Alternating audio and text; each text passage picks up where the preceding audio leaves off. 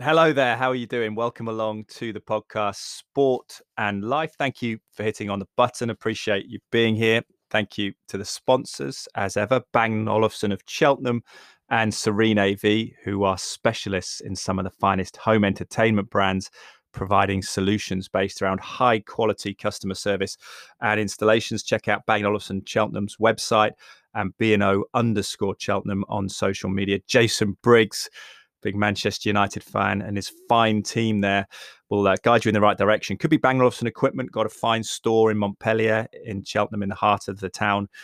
Beautiful place in the courtyard there. But above and beyond that, through Serene AV, can offer you a bespoke vision of what you can have in terms of home entertainment, not just anchored to Bang & Olufsen's fine equipment too. So worth getting in touch with Bang & Olufsen of Cheltenham, or just if you're local, strolling down there, seeing what they have to offer, and do ask in the store with Jason and his team what other equipment that might be more suitable to your vision and your needs and your budget, etc. But yeah, get in touch with Bang & Olufsen of Cheltenham. Also, thank you to Cytoplan for their association with the podcast. Food-based supplement company, so the supplements digested as food would be. That is the hypothesis. And Cytoplan's a company not far from me in the west of England, in the kind of approaching the great hills of Malvern, in a village called Hanley Swan. Actually awaiting a new delivery from Cytoplan. We do pay for our supplements, but we do it at a discount. My father's worked as a consultant there for 20 plus years. Dr. Mark Draper, who's a general practitioner in the Cotswolds, but also a nutritionist, specifically micronutrition, his area. And the soil samples are a big preserve of his. And he believes that we need to supplement to fill the gap, to bridge the gap in terms of what we're eating and what we need in terms of trace elements for him, particularly like selenium and zinc, and obviously the vitamins as well. And one that we take at the moment is Immune Complete 2 for men, Immune Complete for women, and there's Immunovite for kids. It's kind of holistic multivitamin, or vitamin, you may call it. But obviously there's a raft of bespoke and specific supplements available there. And if you'd like to check them out, the discount associated with the podcast, the code at cytoplan.co.uk, so cytoplan.co.uk, and the discount code when you come to checkout is Draper10R, DRAPER, all capital letters, the numbers 10 and the capital letter R. And also a new project my wife and I have been working on in lockdown, Attic Box Audio, which was spawned because we were sitting around during lockdown talking about how we'd love to hear from our grandparents, particularly for my wife, her grandmother Elsie Ricketts, and for me, my granddad Ron, who passed away when I was 14, just to hear their voice, their wisdom, their stories again that get a bit faded in time, about their life stories from a very different era, born in the 1920s. And we thought about preserving those voices, how it would have been good to have sat down and recorded it. And Attic Box Audio is just that. It's basically me as a national broadcaster for a couple of years, sitting down and just speaking to people from all walks of life, whatever it may be. Their story is important to their family members, and just sitting for a couple of hours and then producing from that audio that will go on for perpetuity for generations, but also a lovely book that's transcribed and illustrated and coloured with photographs of the person's life in question. So if you're interested in checking that out, go to drapermedia.co.uk, our website, and at drapermedia.co.uk, click on the Attic Box Audio tab, and there's a connection there to get in touch and a little bit more about the project. Anyway, thank you for listening to the podcast. This is a fantastic one, a great book recently by Caroline Williams called Move. She is a science writer. I've seen her stuff in the New Scientist. She contributes to magazines, international magazines as well, and lots of other publications, but a fine author too, with her book, The New Science of Body Over Mind. And really good to catch up with Caroline. The sort of basic tenet here being that we need to move to be healthy, to be intelligent, to be emotionally well. That's a big issue as well, isn't it? The feelings and the mental health and the sort of turmoil that a lot of people are suffering is coming to bear more and more public conversations. But how do we maybe get to a healthier state? And movement could be at the core of it. And it was great to catch up with Caroline as well. She'd already been out, I think, on the beach, she said, walking her dog. So she's certainly living up to that moving theory and mantra. Here she is, the one and only Caroline Williams. Caroline Williams, welcome to my humble podcast, Sport and Life. How are you doing? I'm all right. Thank you for having me. You still got a good bit of colour. You were away recently, weren't you, on holiday? Is that right? I saw you. I was, yeah. It was probably windburn, to be fair. We were down in Cornwall, and it wasn't the week that everyone went when it was beautiful. It was the week after that when storm, whatever it was, came through. And yeah, but we still managed to get out on the paddle boards and have a bit of fun, do some zip wiring. It's good. It's paddleboarding. It's good, isn't it? I've done it on the river. I've done it on the Thames and the River Severn, but I've never done it in the sea. But I imagine it's a little bit more challenging on the sea. It is. So we sort of go on the canal near where I live, and it's super easy. I always say to people, it's really hard to fall off. You have to try quite hard and muck about to fall off. But on the sea, it's totally different. And I was completely, like people always say it works your core, but really does when you're fighting against the tide or whatever. So it was quite hard work. Yeah. And actually just pumping the thing up is kind of a workout in itself. Yeah, is it? I know some people cheat, don't they? They get the automatic kind of pump, but I think it's good. Yeah, we've got one of those too, but it takes 4 days to inflate, so it's actually easier to take the pain. Yeah, one of those things where technology doesn't quite catch up. But we'll talk about the core as well, because I know it's part of the book Move, which I absolutely loved as a sports science student and now sports reporter. I think I've always been obsessed with moving, both sort of bespoke exercise, but just that concept of not sitting still for too long. Before we sort of talk about the book, what's your background? Because I know that you're into downhill cycling, according to the inside sleeve of the book. And well, yes, I mean, I wouldn't say I've got any skills in that area, but that was to do with a part of the book where we talk about balance and how there's something about your inner ear that makes it really fun to go wee. Cycling down bumpy hills is how I get my fix, or going down zip wires, that kind of thing. So my background, so originally when I went to university, I went to study to be a PE teacher. Okay. And I think if you'd asked any of my PE teachers at school, they'd have been like, sorry, what? Caroline Williams? Really? Because I wasn't a sporty girl. I wasn't in any of the teams or anything. I used to play squash. I did ballet, gymnastics. So I was always on the go, but I wasn't really that sporty. But my reasoning at the time was, I can't bear the idea of having to sit still all day in an office. Yeah. And I like to be outside, moving around. And I thought, well, I was into science. I thought, well, I can do biology as my second subject. So yeah, I'll do that. And it was a good, it was kind of rational, but I really, when I got going on it, it became clear that pretty much everyone else who was there on my course, some of whom are still my really good friends, were really into team sports. And, the school curriculum is still quite team sports oriented. And it didn't really gel with me, whereas the science did. And I started thinking, well, perhaps I'll do a biology degree. And then if I'm still interested in teaching, I'll go back to it afterwards, and I'll just do my sport and moving around is in my spare time. So that's what I did. So but I kind of feel like now I've come full circle, because I got into the science, and then I really loved writing essays. I was one of those weird people who just gets really into researching stuff and writing about it. And then, so I sort of got into science writing that way. And then, years go by, and suddenly I find myself going, having spent years sort of writing and researching about the mind, guess what? I feel best when my body is on the move. So what's all that about? Are there some connections between body movements and the way you think and feel? And luckily for me, there were lots. So that's how I sort of came to the book. So I kind of feel like I've come in a really long 20-odd year circle back to where I started. It's almost intellectualizing what you sort of knew intuitively, isn't it? It's kind of you work it out. Yeah, exactly. It kind of feels like, it sounds like it was a plan, but it sort of really wasn't. It's kind of wibbling through life, and it all kind of makes sense a little bit. It's funny because you're really self-deprecating there about gymnastics and ballet, which are actually extraordinarily difficult things that you did as a child but weren't celebrated or practiced at school. I guess that's a numbers thing, that team sports are just easy to whack a load of kids out on the pitch. But it's interesting that we don't do things like that at school, isn't it? Because I had to do a dance class at Loughborough. I did English literature and sports science in our first year, and I remember being completely, two left feet. And I think that's probably genetic partly as well. But it's interesting, my daughter has really flourished in ballet, and she absolutely loves that. She's 6, and I wonder if maybe we should do more things, along those lines that develop us more as more rounded humans at school.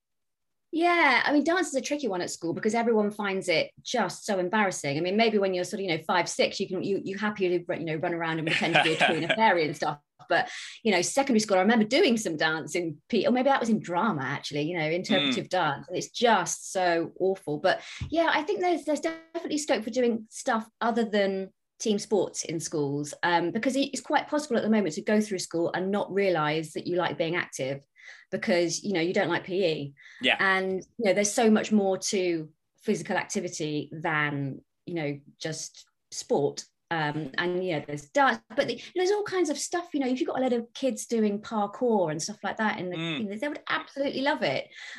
Circus skills, you know, it doesn't have to be.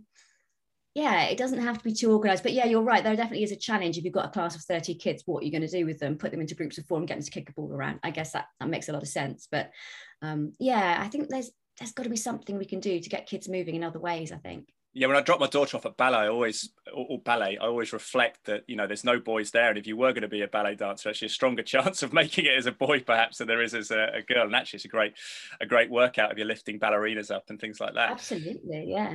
I've got your book here, Move. And as I say, it was a fantastic kind of elucidation of a lot of things I think a lot of us have known sort of intuitively or felt that moving was key to our health. And I suppose there's lots of nuance to it, but the key component overall for me was just the concept of, it wasn't about specific types of exercise. There's no sort of commercial angle to Peloton or HIIT intensity, whatever it is. It's not a silver bullet, but you're just saying, actually, it's not sitting still. That was an interesting, wasn't it? It's almost quite a provocative concept in the modern life, the way that we've designed modern life.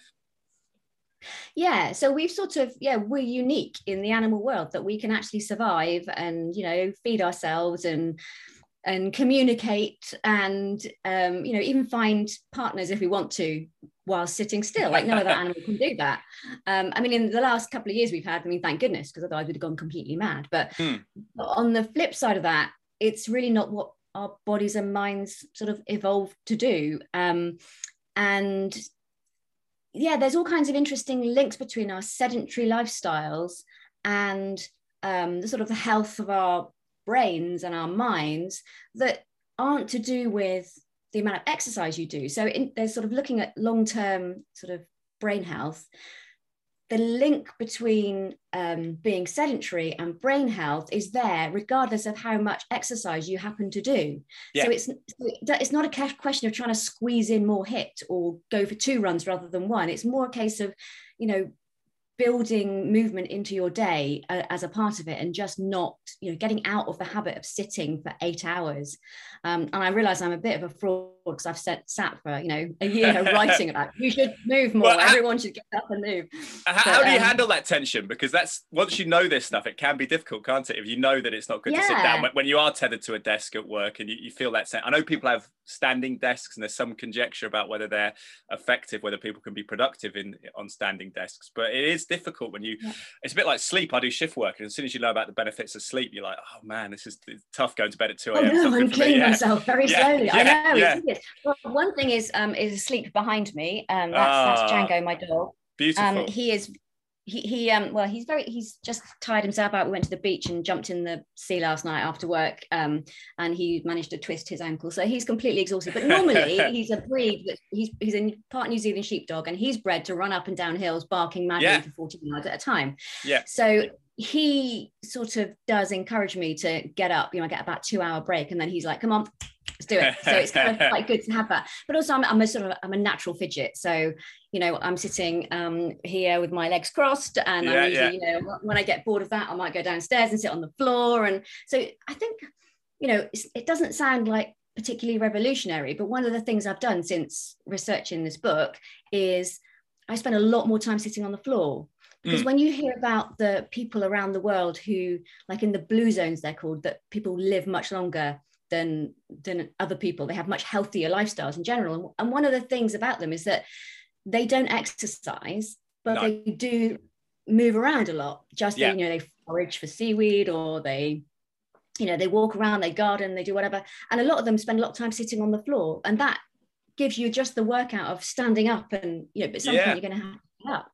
So, which works your leg muscles, works on the balance. And so, just sort of fidgeting around, finding other ways to sit that aren't sort of slumping in the chair is sort of how I've done it, and try to take regular breaks, and also trying to convince myself. And I'm a freelancer, so I work for myself. I don't have a boss looking over my shoulder, but still having to convince myself that going for a walk is work, and that it counts as, you know, mental work, and it's actually the best way to get thinking about stuff and to get creative is to sort of down tools and leave your desk. So I think there's a bit of a mind shift that needs to happen as well, that we think sitting still is the way to work, and it sort of really isn't. It's interesting, that feeling that you've had, I guess you call it proprioception, or something about not wanting to sit still throughout, because I've always felt a lot like that. And actually my father-in-law always commented that I couldn't sit still for more than 2 minutes at a time. And my daughter's inherited that from me. Actually, she sort of gravitates to her mum a lot in terms of lots of other things, but she's certainly got that high energy. And you sort of think almost embarrassed about that before, but actually you realize there is something internally trying to keep you alive, isn't there, and keep you moving. And in the book, it's brilliant, because you say that movement and the human brain are inextricably linked in a way that we can't afford to sit still for either our brain cells or our body. So it's amazing, that revelation. Was that something that you were aware of before you started digging deep into it? I'd heard about, so it's David Reichlein's work. He was at Berkeley, but I think he's moved to Arizona now, or maybe I've got that the other wrong way around. Anyway, he is an evolutionary anthropologist, and he was interested in why it is. So we've known for a long time that when we are active, when we exercise, the brain invests in capacity. So we get more brain cells, we get more blood vessels, get more connections. So moving and health of the brain are, it's use it or lose it, just like it is with your muscles. But what Reichlein did was really interesting. He looked at it in an evolutionary point of view and said, well, this makes sense if you think what our bodies and brains evolved for, which is to be, he calls it cognitively engaged endurance athletes. Basically, hunting and gathering is not for dummies. You can't just wander around and think, oh, I hope an antelope falls in my path and dies and asks to be eaten. You have to think about it. You have to plan. You have to think like an animal. You have to work as a team. You have to remember the way home. And so he says at this point in our evolution, sort of tied together, moving, a certain amount of physical activity and our brain health and structure and everything else. And he said, basically we're stuck with that. So it's not optional if you want your brain to be working well, just as it's not optional if you want a fully functioning body to sit around, because we were set up that way and we're stuck with it, whether we like it or not. So I think that's a really interesting idea, that we're just sort of not made to sit around, which is literally is a no-brainer. And but interestingly, someone who works with David Reichlin, a guy called Herman Ponzer, who's really interesting.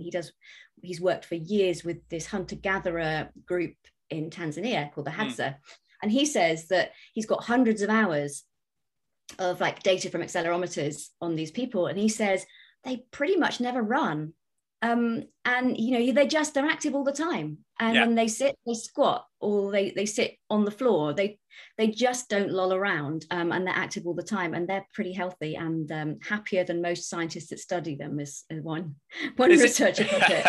It's interesting actually that I listened to a completely different topic, but David Gandy, the supermodel, the male model, was saying that he's never done CV exercise per se. He's just done weights and resistance stuff, and then just kept mobile throughout the day. He's got a dog as well, and does sort of 4 or 5 miles walking a day. So it's interesting how people have incorporated that ideas. Why has it been so seductive for us, given the sort of the vitality or the importance of moving? Why has it been so seductive, the modern life of being still? Because I guess we had that urge to rest, didn't we? Because we had to preserve ourselves. So that's been almost hijacked by the consumer world, I suppose. Yeah, I mean, basically modern life is sort of working to our worst desires, really, because we do, yes, I mean, if we were wild animals who did have to run around, then you do have to rest. And I think some of the research with the Hadza shows that they do rest about the same amount we do. They spend sort of not sitting slobbing, but they do sort of rest and sit around the fire, and they walk for a bit and they track, and then they stop and then they have a chat. But I think combined with our lifestyles, that we don't have to do the movement bit in between the slobbing, we need to conserve energy, because if you don't know where your next meal's coming from, then you don't want to burn calories unnecessarily. But we do know where our next meal's coming from, and it's probably in that cupboard over there. Yeah. So modern life just works against everything that we were designed for, unfortunately. And we see it around us, and we feel it in our own bellies and whatever else. If we're not moving, we put on weight. But what was interesting in the book that I haven't really seen elucidated before so keenly is the IQ aspect to this. That actually we've got this kind of cultural arrogance that we're better and more capable than our predecessors. But actually, you're saying there that we're getting progressively less intelligent, which is pretty scary. What did you make of that? Yeah, well, there's sort of evidence in people from the middle age onwards that, you know, there's this inevitable cognitive decline, which is kind of depressing, but people decline quicker if they're sedentary. And there's quite a stark link between dementia and sedentary lifestyles. It accounts for something like 13% of cases. It's quite terrifying. Wow. So we know that over the course of a lifespan, being sedentary is really bad for your cognitive function. But there's sort of population level studies. I mean, obviously there's a lot going on at a population level, but for many, many years, for decades, our IQs were steadily increasing around the world. It's called the Flynn effect, after the guy who noticed it. But then around sort of 2000s, that started leveling off and sort of going in the other direction. And, you know, there's lots of discussion about why that might be, but maybe there's something to do with our sedentary lifestyles. It's chipping away at our cognitive function, being that there is this strong link between being sedentary and the health of our brains and also ability to think in new, interesting ways. So maybe we are sloughing ourselves into the skids a little bit. It's powerful. It's powerful for kids, though, isn't it? We talked about PE at the start. That actually sometimes it seems that almost the education system views PE as a sort of indulgence or something away from the serious part of learning. But actually, what we're saying there, that kids need to move to encourage their brain development. It's not a kind of wasted time. It's actually an enhancing time. Absolutely, yeah. And so there's some really great initiatives rolled out. And I spoke at a festival recently, and a little girl put her hand up and said, "I do this at school." There's a thing called the Daily Mile. You probably come across it. So it's started by a head teacher in Scotland who noticed that the kids, she was concerned about obesity and levels of activity, and so she got kids. She got teachers to at some point in the day say, "Okay, everyone, pencils down. We're going to go and run around outside for 15 minutes." Yeah. And there's loads of schools doing this now, and they've done studies of it. And these kids have improved, their focus has improved, their grades have improved, their behavior has improved, they love it, they're fitter, they're healthier. And it's kind of so easy. Yeah. And yet it shocked me when I looked into how much PE time in the UK, there isn't like a legal amount. It's like there's a recommendation for 2 hours a week, and it's up to the school to kind of squeeze that in. And by the time the kids have got changed and got into their groups and they got started, I mean, it's almost nothing, and it kind of scares me a little bit. And there's other places, like in Finland, they have a break every 45 minutes after a lesson and encourage the kids to be active in that break, and they have like some of the best educational scores in the world. So we're missing the trick if we think what we need is more children sitting down learning. Yeah, we don't. I think we need kids running around climbing trees. And sorry, my phone is going. That's okay. No worries. Kids running around doing what kids should do, and they will respond. And I think we're missing a massive trick there. Yeah, it's been a big thing about selling playing fields, isn't there? Particularly secondary schools, which I think has a really corrosive effect. Is there any nuance in the literature difference between men and women in terms of, or boys and girls, what type of exercise they should do? I don't know whether it's sort of, I suppose the hunter-gatherer sense, maybe men would be hunting and women would be gathering was the sort of stereotype. Is there any sense that men need more sort of combative sport at all? Or is that just I don't know. Research?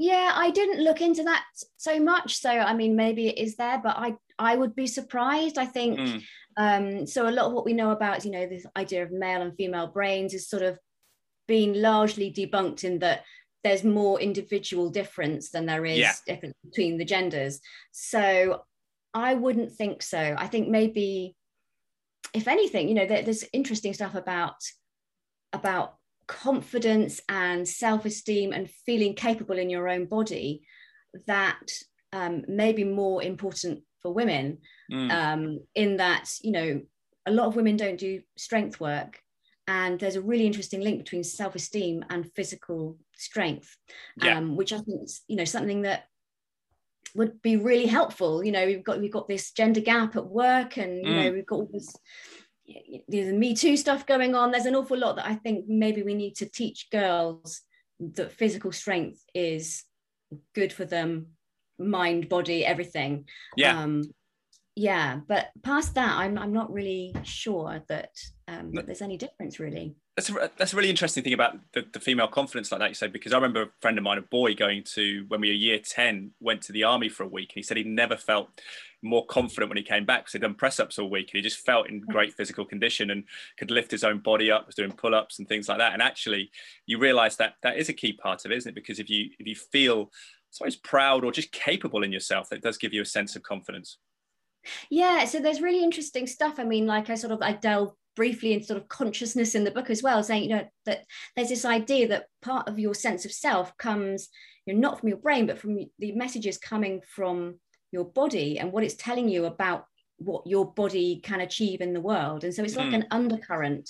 So this neuroscientist and philosopher Antonio Damasio calls them background feelings, and I kind of think of it like the background music in a film, that you've got this sense either of, you know, being at ease in yourself or of being slightly nervous. And if your bodily tissues are saying, you know, I can handle myself, it's fine, you know, I can run away, I can, you know, jump in the water and swim if I have to, then that gives you that sort of inner sense that, you know, I'm all right, I can live and I don't need to worry about anything. So I think it's really interesting because weight training has been shown pretty strongly to not only increase self-esteem, but also this measure psychologists use called global self-efficacy, which is the sense of what you can achieve in the world, but also to really improve symptoms of anxiety and depression. So it kind of just makes you feel a bit more in control of your life. So I think that's something that's really important to share with people, because you may not think that. Everyone knows, oh, exercise is good for depression and anxiety, but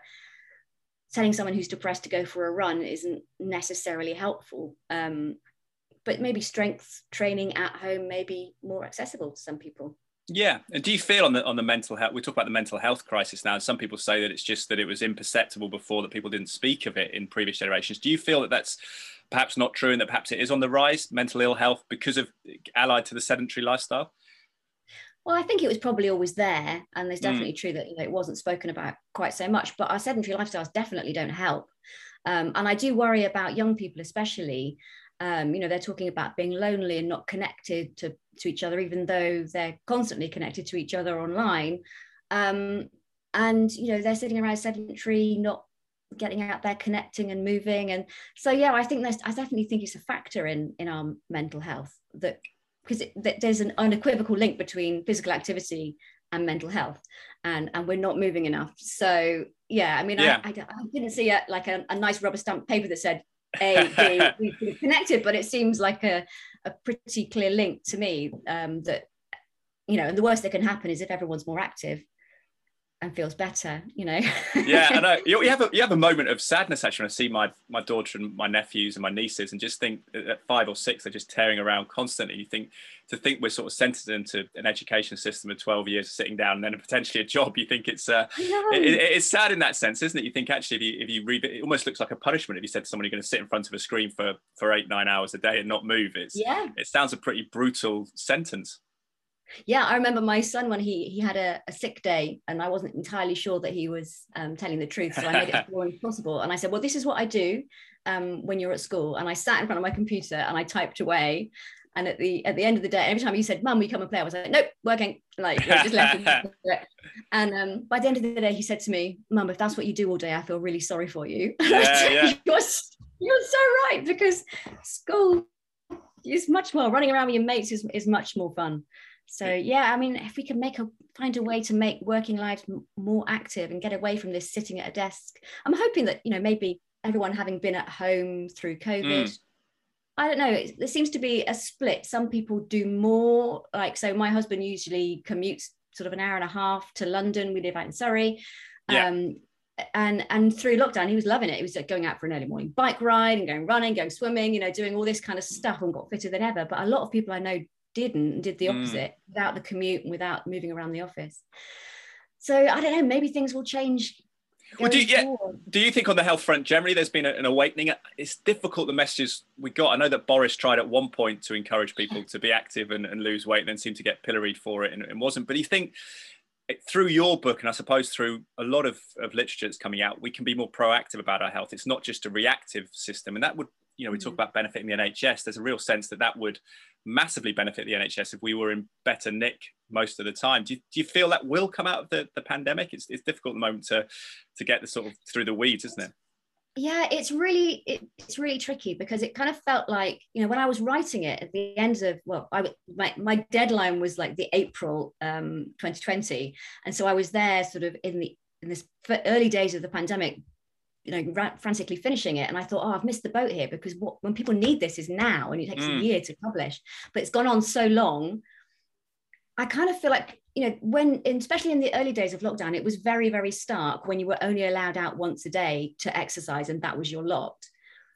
It was quite obvious to me and my family, at least, that how you feel after sitting around for hours versus how you feel after you've been for a walk or a bike ride is totally different. Yeah. And so it's kind of like quite a nice little microcosm of what you can do just by getting out and moving.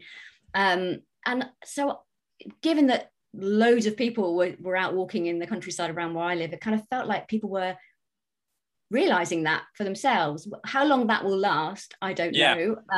But it did feel like there was a moment where everyone was like, oh my God, being cooped up and sitting around is awful. I need to get up and get some fresh air and exercise. And the whole Joe Wicks thing, you know, people loved that. Lots of people took up exercise after doing that with their kids and realized how good it made them feel. So I don't know, it feels like something may be changing, but it's difficult to know whether that just within your little bubble of people who like being active. And often you don't know until you know, do you? So if people do start moving, they suddenly get a benefit from it. They don't realise how bad they may have felt physically and mentally before they've started that. It's interesting you mentioned your son with his mates, and you mentioned with the family there. Do you feel exercise in unison with other people is that important? I know we talked about dance as well, but historically are humans, that's in the sort of evolution terms, a blink of an eye ago, we were always in a decent sized group, weren't we, when we were moving around? Yes. And so dance is a really interesting thing. I could have written a whole book about it, and people have written whole books about it. But one of the things that really struck me was about the sort of moving in synchrony with other people, and whether that's dance or whether it's, I don't know, Tai Chi or aerobics or, you know, yoga, it doesn't really matter what it is. If you're moving in time with other people, there's some really interesting things that happen to your mind. So before I was talking about, you know, how, you know, your sense of where your body is in space. So you know that sort of just from these internal messages. You also can see your own movements as you're moving around. And there's this weird thing that happens if you're moving your body and someone else is moving their body at the same rate as you. There's sort of part of that information about where you start and end gets blurred with where they start and end, because it sort of synchronizes together. And one idea is that helps us to feel connected to each other. And it's just a really lovely idea that when you're moving with people and dancing with people, and it explains why humans have been, cultures all over the world forever and ever have been dancing to a beat together.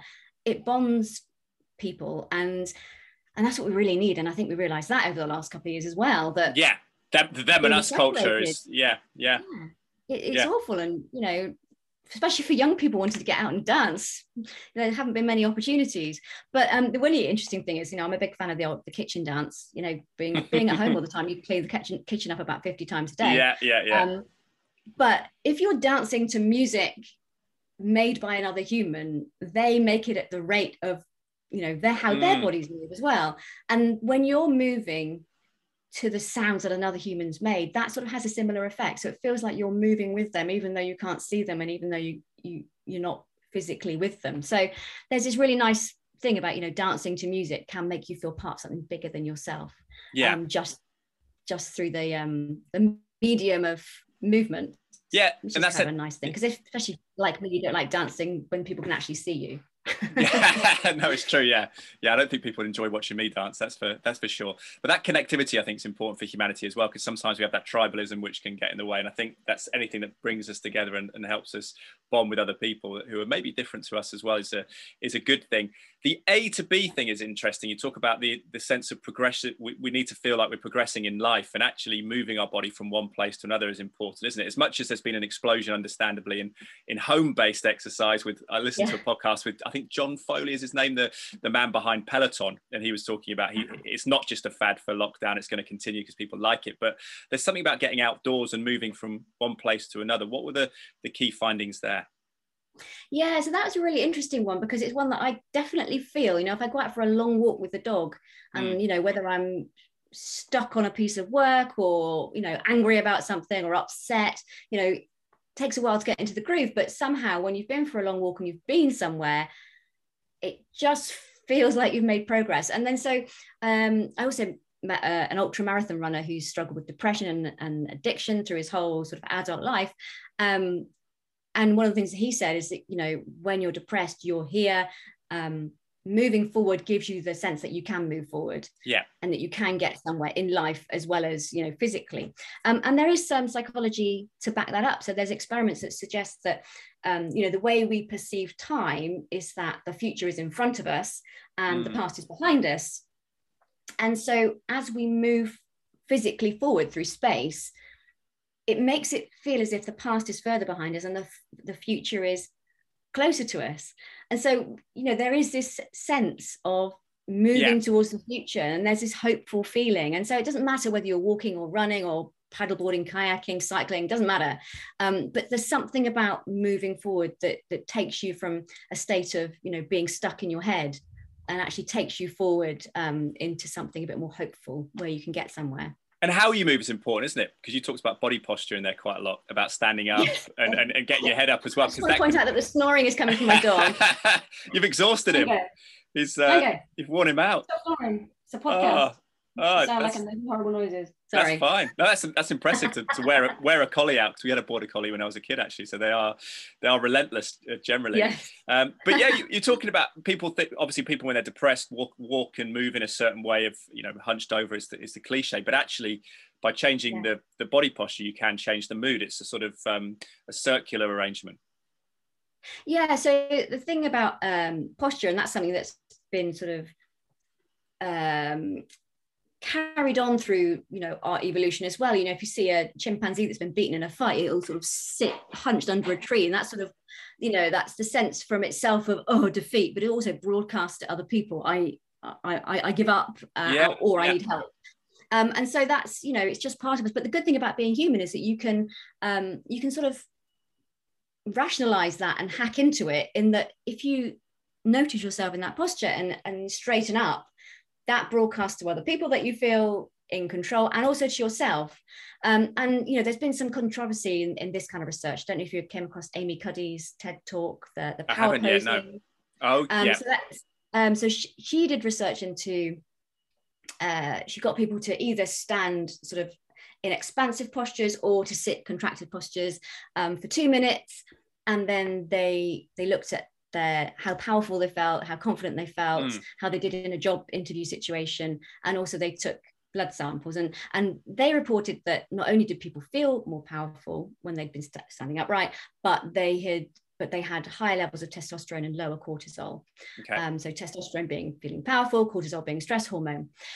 And she did a TED talk about this, and it went viral, and she got huge. But then people started trying to repeat the experiments, and they couldn't repeat the hormone part of it. They could repeat the posture bits. Yeah.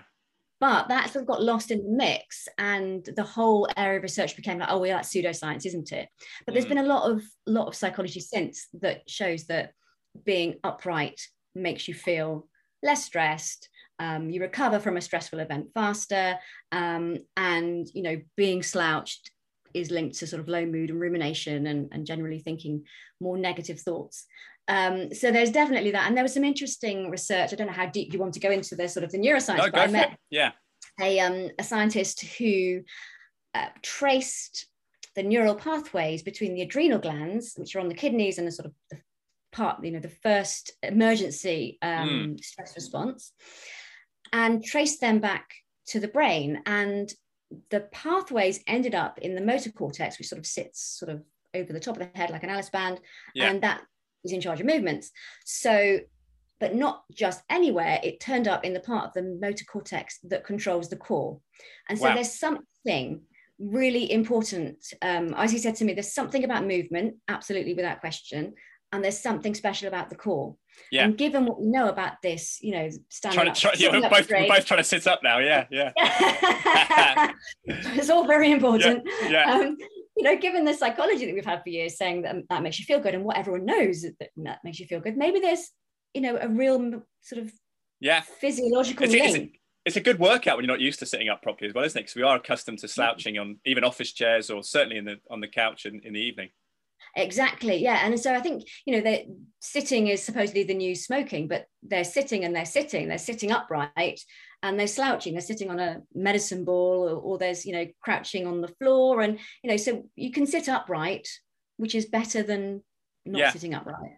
I wonder when nutrition plays into movement as well, because my dad's a GP and he's advised a nutrition company for years, a supplement company, about micronutrition. He's fascinated with soil samples, I suppose someone has to be, but about the depletion in our soil of minerals. But what's interesting, the more you read about sedentary lifestyle and how it intersects, one of the aspects is because we perceive ourselves as gluttonous, we think we're eating more than previous generations. We're actually eating less, and we're actually consuming less quality food, and maybe the minerals aren't coming in. And if you move more, you can eat more, can't you? Which probably gets you more vitamins and minerals as well. So it's an interesting thing that how it can be holistically better for us, I think. Yeah, and I think if you're moving more, I don't know, maybe it's just me, but I don't know how much it applies to other people. Is that when I'm more active, I want healthier food. I'm like, I think I'll have a piece of salmon with some salad now for my lunch, whereas if I'm just sitting around lazy, then I probably will have 4 biscuits with a cup of tea and slouch on the sofa. So I don't know, for me at least, it's connected. Hey, it's been great to speak to you. I know you've got a meeting coming up. Just any other health tips that whether it's related to the movement or anything else that you've come across in writing for the New Scientist and other people? Now let me see. Randomly looking at my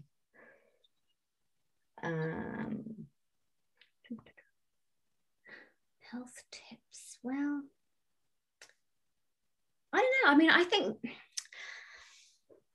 think doing something that you love doing is important. I think we get the message about activity and exercise, and it's sort of something you have to do whether you want to do it or not. And I think everyone's got a thing that they want to do. And so I really one thing I want to do with this sort of findings, with the book, is to get it to people that you don't need to hate it, and it's not you don't need to do it to take something away from yourself. It's not about getting slimmer thighs or losing weight, although that will probably happen. It's about adding something to your life, your mental life, your physical life, and just feeling better and living better. So find your thing would be my advice, and do it. And we can get the book pretty much available at most places, isn't it? Move, the New Science of Body Over Mind. It's available everywhere. Tell all your friends. and people can follow you. You're on social media. Yes. So on Instagram, what am I? Caroline Williams. Caroline Williams _science, and on Twitter I'm at Science Caroline. So and I've got a website, carolinewilliams.net, but I'm less good at updating that. So it's great to have you on, and probably more reliable.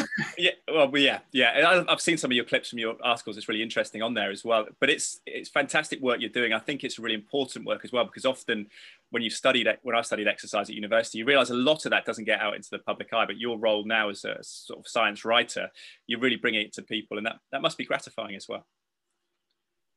It is really good, and especially because there's so much really interesting new stuff. Now that we have these accelerometers that we can track activity, there's all this interesting stuff coming through, like that.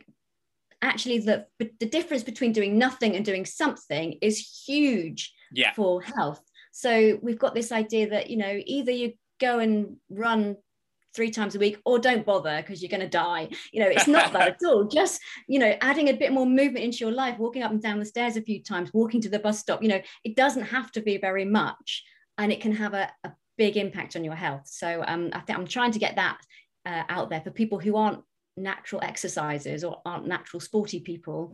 It's a lot easier and more accessible, and can be more fun than you think it is. Yeah, you don't have to drag yourself to the gym and all that sort of exhibitionism that some people encounter there. They don't enjoy that aspect of it. So unless that's your thing and that gets you doing it, then great. But there's more to it than just that. Hey, we sat for a long time, Caroline. We both need to move, I guess, now. But thank you for your time. Really appreciate you coming on the podcast. Thank you very much for having me. Well, I really enjoyed that conversation with Caroline Williams. She did very well to sit still. It's interesting. She's got that kind of restlessness, which I certainly have, and almost saw it as a negative in the past when you realize the sort of important connection between body and brain, and this sort of entrenched symbiosis of movement in terms of formulating our brain and developing our brain initially, and how the two are interconnected. Now we need to keep firing up, and emotions as well, how they play into it, and body posture, everything else. It's fascinating to hear from Caroline at great length there, and to follow her on social media. Do that. It's worth doing. She writes a whole range of interesting articles, and she publishes sort of pictures and links to them. Certainly on her Instagram, I've seen that. So thank you to Caroline for coming on, and check out that book Move as well. I'd certainly recommend reading it. I think I picked it up on the New Scientist website, but I'm sure it's everywhere else that you can get good books. And thank you to you for listening to the podcast. Thank you to the sponsors, as ever, Bang & Olufsen of Cheltenham and Serene AV. Big boost for me having their support over the past year or so. Specialists in the finest home entertainment brands, providing solutions based around high quality customer service and installations. Remember that customer service through the sister company Serene AV can basically include whatever equipment suits your vision, your budget, your needs, your house, and they'll come out and do a sort of a recce and see what is required. So make sure you get in touch with them if you're looking for any home entertainment systems. Jason Briggs and his team at Bang & Olufsen of Cheltenham. Check out the website. And if you are looking to optimize your immunity, maybe bridge the gap between your food intake and just round off hopefully a good base of sleep and exercise and nutrition, then Cytoplan's food-based supplements, which we've been taking as a family, the Drapers, for 20 plus years. You can get a 30% discount, I think initially, 10% thereafter with the code at cytoplan.co.uk, Draper10R, DRAPER, all capital letters, the numerals 10 and the capital letter R. And if you are interested in the idea, the fledgling concept that my wife is working on of Attic Box Audio, where I interview people generally typically in the later stages of life about their life story for posterity, for the perpetuity, for their kids and grandchildren to listen to, something that we have started doing in our own life and documenting and getting practice in doing that, where you come into and speak for a couple of hours just about childhood all the way through, recollections, maybe any life tips to pass on to the next generations. But found it fascinating speaking to my dad, my mum, and different family members across the board, even my uncle in the United States. So Attic Box Audio is that project. And if you'd like to just check it out, go to drapermedia.co.uk, click on the Attic Box Audio tab, and then get in touch if you're interested in myself as a broadcaster for a couple of decades, and trying to make myself sound younger there. But just the importance of documenting these stories and these memories and the childhood aspects of our grandparents in particular, something we maybe aren't familiar with and haven't heard too much about, or our parents. So check it out. Let me know if you're interested in that. Let me know if you enjoy the podcast. Please rate it on iTunes or whatever podcast platform you're listening to it on. And check out that book Move by Caroline Williams. Thank you for listening, guys. Appreciate it, and have a good rest of the week. Goodbye for now.